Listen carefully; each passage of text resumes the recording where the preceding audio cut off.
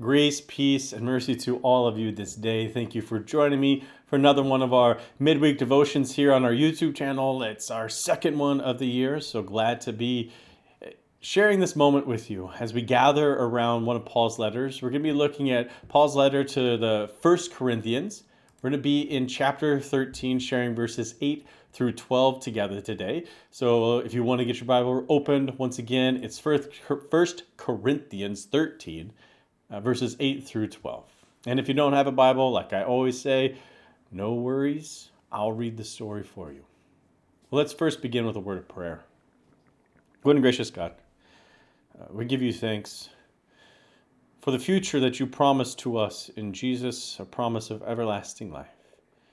May we live each day in the hope and promise of that gift. We pray this in Jesus' name. Amen. Well, new year, new me, right? That's how the saying goes at a New Year's.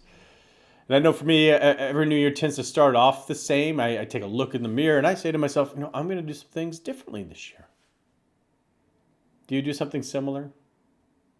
We'll make those resolutions, those New Year's goals from our eating habits to exercise to, tasks at work, relationships with our family, our friends, our coworkers.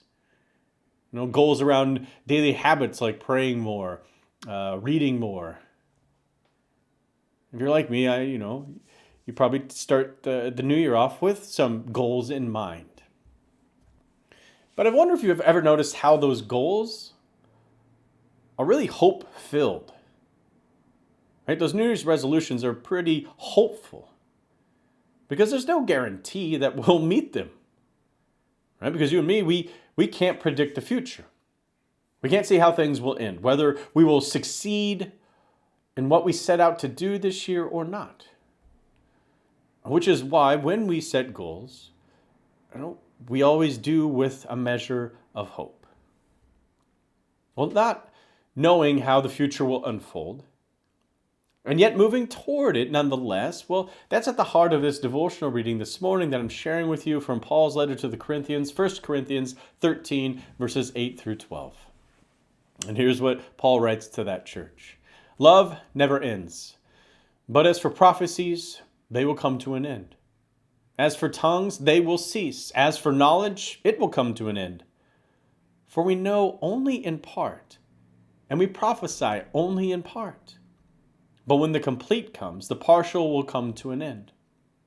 When I was a child, I spoke like a child. I thought like a child. I reasoned like a child. When I became an adult, I put an end to childish ways. For now we see in a mirror dimly, but then we will see face to face. Now I know only in part. Then I will know fully, even as I have been fully known. And now faith, hope, and love abide. These three, and the greatest of them is love.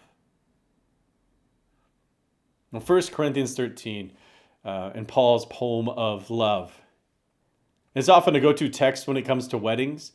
Right? But the reason that Paul raises this up for the church in Corinth is not because they're living out this ideal. Rather, he presents this passage as a way to introduce into the community a way of life that is necessary if they are to survive the muddy waters of difference and disagreement produced in their interpersonal relationships. You see, they are struggling to love one another as they should. That's the problem that community is facing, which is why Paul raises up the fact that all sorts of things will come to an end. That right now, we do not and cannot see what the future will bring because we see only in part, right? Dimly in the mirror. The only thing that lasts, Paul says, is love. Which is why for the moment, for their life together as a community, Paul urges them to love. Because this is what will endure in this life and the next. And so the goal they are to strive toward is love.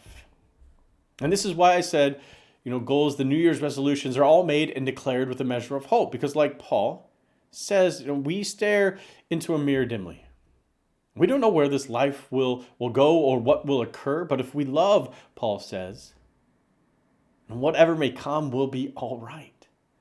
And so maybe that is the first goal, the first thing we should look to do differently this year, to love first and foremost.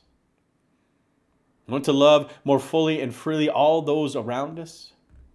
Maybe most importantly, and to love ourselves, whether or not we meet those New Year's goals and resolutions. After all, Paul says the greatest of these is love. Love for God, love for our neighbors, love for ourselves.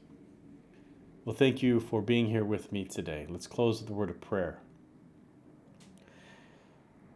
God of steadfast love, continue to work in us your love, that it would not only guide how we live in the world, but also how we look at ourselves. We pray this in Jesus' name. Amen. Well, once again, thank you for joining me here in this second week of 2024. We'll be back at it next week. I hope to see you there, or I hope you'll hop on and watch this devotion then. Until then, God bless you all and have a great rest of your week.